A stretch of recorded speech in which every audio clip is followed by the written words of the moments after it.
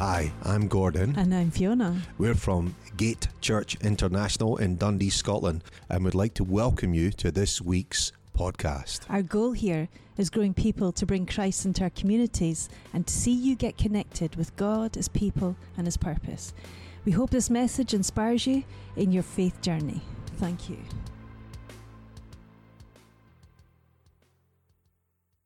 It's time to soar like kings in this time of transition. Let's soar. The Bible says, "The Lord is the everlasting God, the creator of the ends of the earth. He will not grow tired or weary, and His understanding no one can fathom. He gives strength to the weary and increases the power of the weak. Even the youths grow tired and weary, and young men stumble and fall. But those who hope in the Lord will renew their strength. They will soar on wings like eagles. They will run and not grow weary.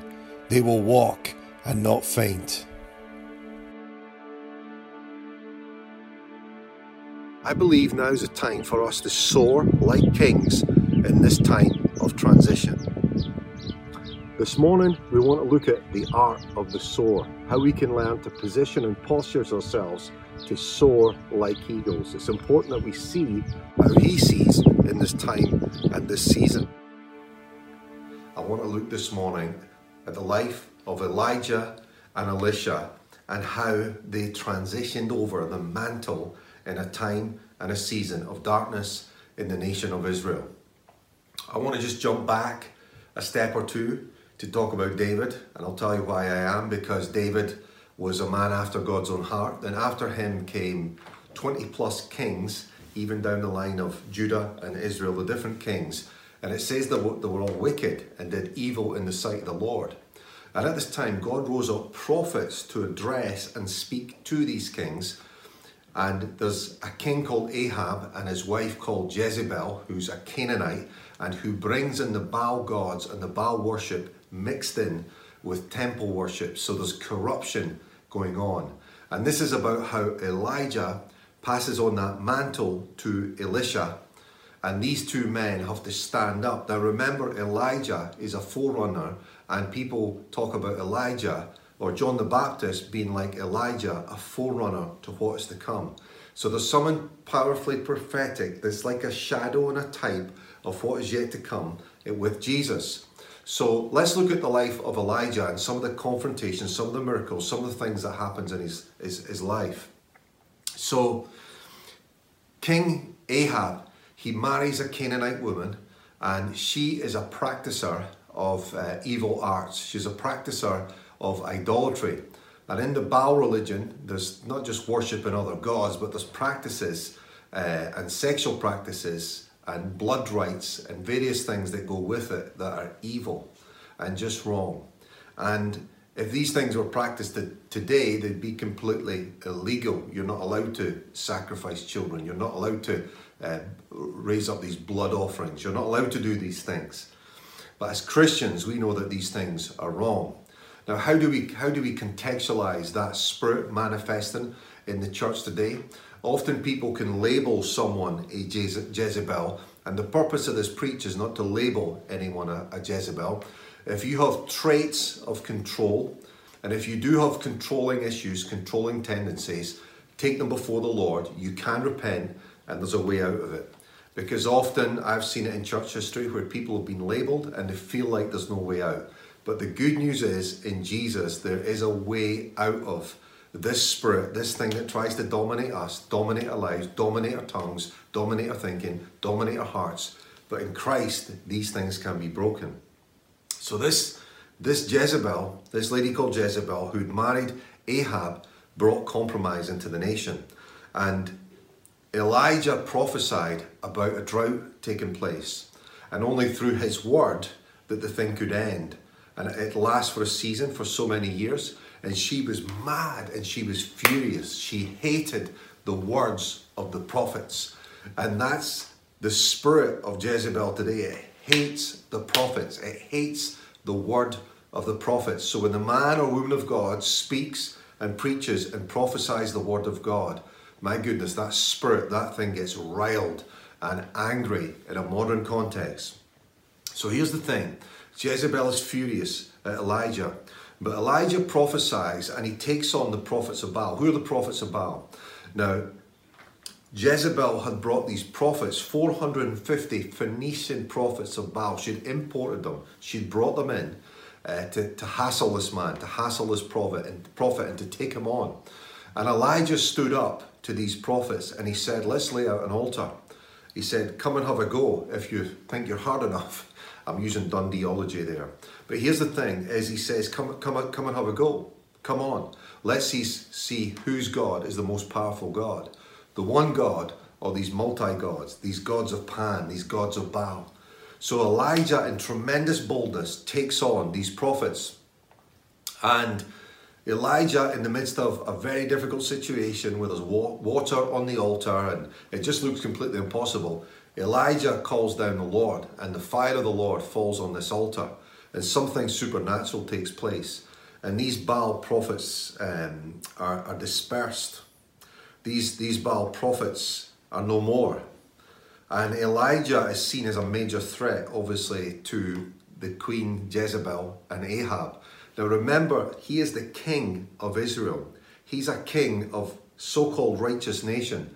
So he's meant to be someone who's following the ways of the righteousness of God, but he's doing the complete opposite. It's a complete and utter shambles, what he's doing. Now here's the thing. In this moment, Jezebel puts out a threat, and it's a murderous threat. She says that she's going to kill Elijah, basically. So this threat comes against Elijah, this man of God who stood up in amazing boldness and took on the prophets of Baal, called down fire from heaven and saw a complete miracle. What has happened here? Elijah malfunctions, and Elijah manages to allow fear into his heart. Fear enters in.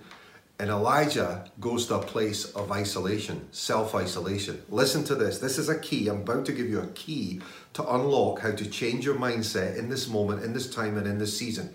Here's the key. There's a difference between isolation and solitude. Isolation is where we isolate ourselves. Proverbs 18 verse 1, it talks about a man who isolates himself, rages against all counsel, basically counsels himself and rages against all wise judgment. So Elijah went into self-imposed isolation. But I'm going to fast forward to Jesus. Jesus sets the example and the tone. And let me explain this. So Jesus, after he was baptized, Jesus was led by the Spirit into the desert. Jesus was not isolated. Jesus was in a place of solitude. Isolation is different from solitude.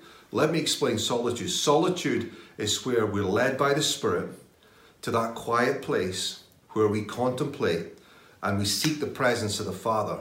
And in that moment, we get a download from heaven, and the presence of God is there in the midst of what we're going through. I want to bring you a key today. I've given you a key, but at the end, we're going to pray that our mindsets change, because some of us are going through a situation. Yes, we know the language of our nation is isolation, it's lockdown. But in the midst of this, we need to be people whose hearts are in a place of solitude, not isolation. So there's going to be a shift take place in your heart. There's a shift taking place in your mind and in your soul, in your spirit this morning. As I preach, the word brought, the word brings, the word changes. The word is like a seed, but the word is like a hammer that shatters the rock. The word is like a sword that divides between soul and spirit. So this morning, some minds are going to be changed. Some souls are going to align with the word of God to move from that place of isolation into that place of solitude, because solitude's a place of productivity.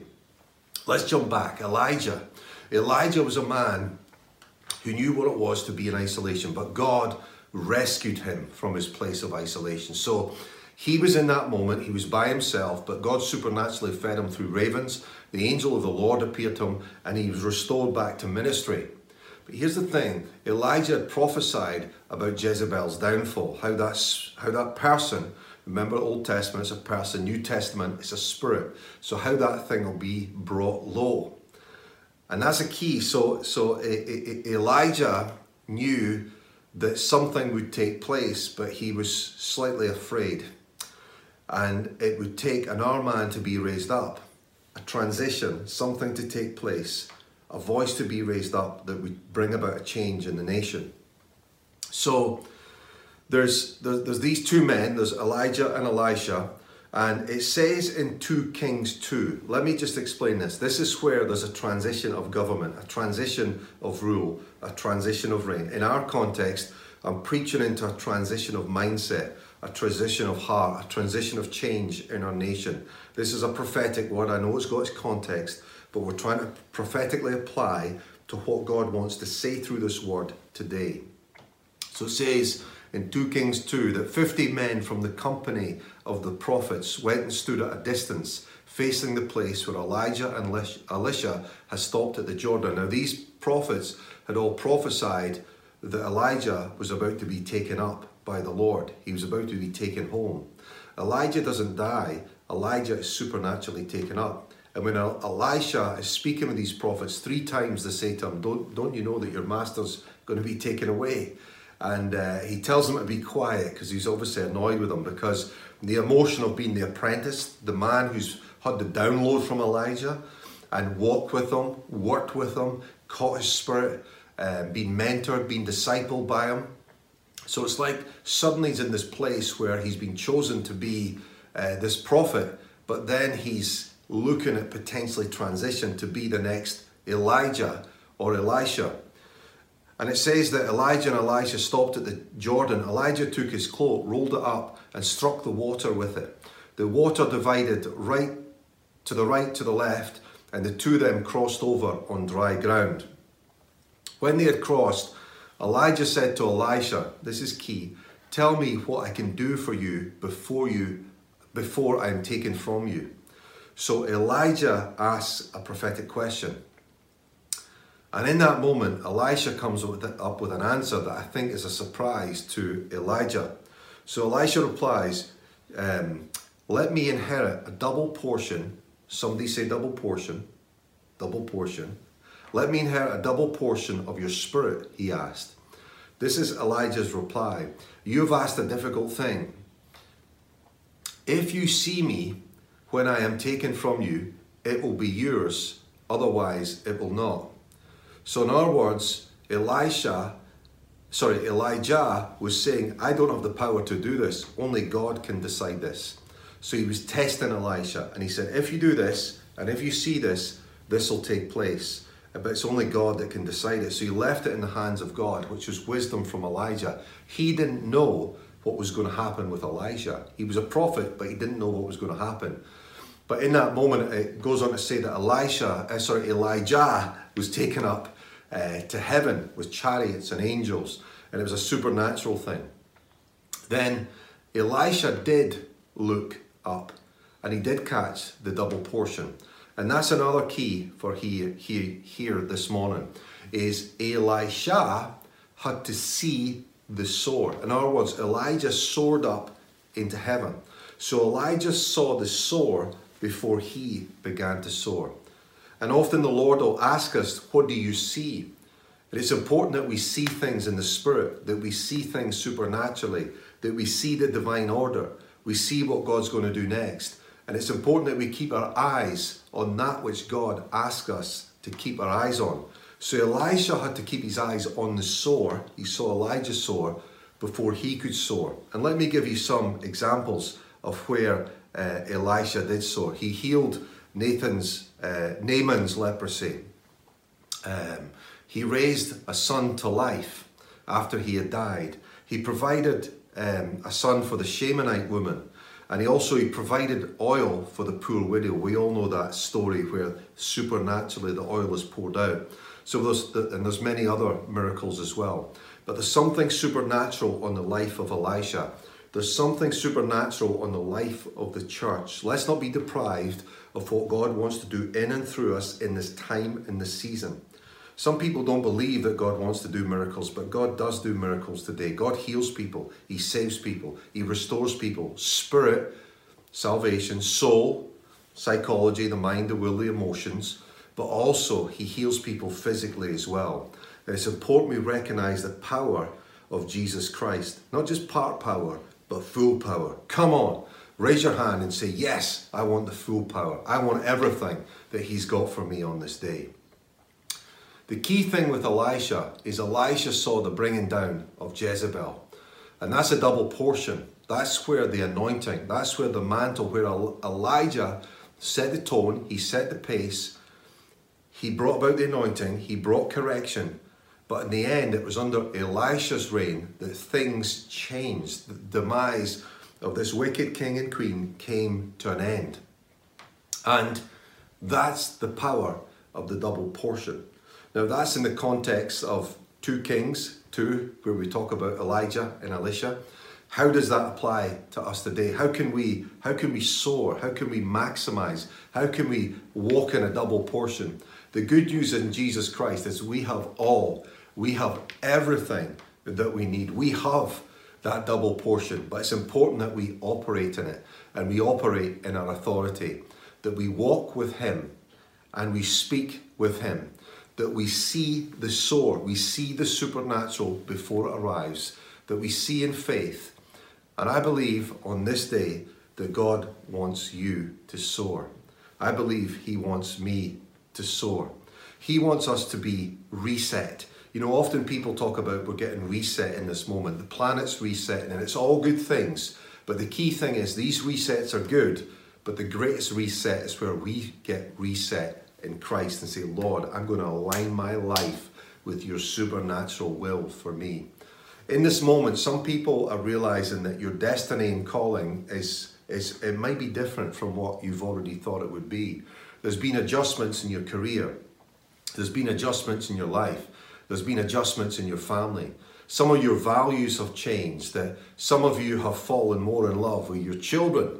Some of you thought that I could end up falling out with my children, but you've fallen in love with your children. And God's given you a big heart for family. Some of you are saying, God, what can I do? What's your dream for my life?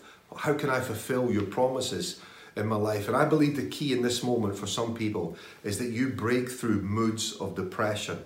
I'm addressing that in some people. Some of you are going through waves. It's like tidal waves. It's like this wave. The tide comes in and out, and you're struggling with depression. I want you to soar in the spirit. Once this service is over today, I want you to worship God.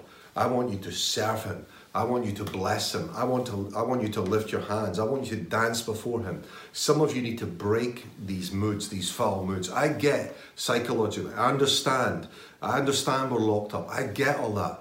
But at the end of the day, we're men and women of God that need to rise up in the power of the Holy Spirit.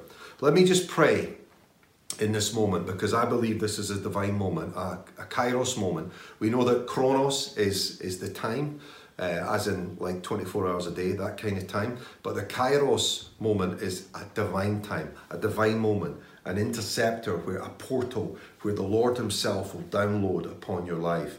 And in this moment in time, I believe the Spirit of God is just going to touch you as I pray. Some of you, you're going to shake off. You know, your head has been in the sand.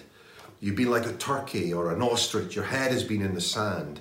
And you've been in depression, but I believe that God's going to cause you just to roar, to soar, to rise up in the power of Jesus Christ. So let me just pray this through. I'm going to invite you, if you're watching this here right now, to just lift your hands up, just worship the Lord. So this is an act of worship. It's not an act of servitude towards the preacher or submission towards the preacher. It's a submission to the Lord. Say, Lord, I surrender. God, I raise my hands and I worship you. So right now, in this moment of time, Father, we worship you. We lift our hands before you. Lord God, we thank you that your word says, but those who hope in the Lord, they will renew their strength. They will soar on wings like eagles. They will run and not grow weary. They will walk and faint not. Father God, I just pray for the energy in this season that your church, that's us, your church, oh God Almighty, I pray on this day that we will begin to arise on wings like eagles and we will soar.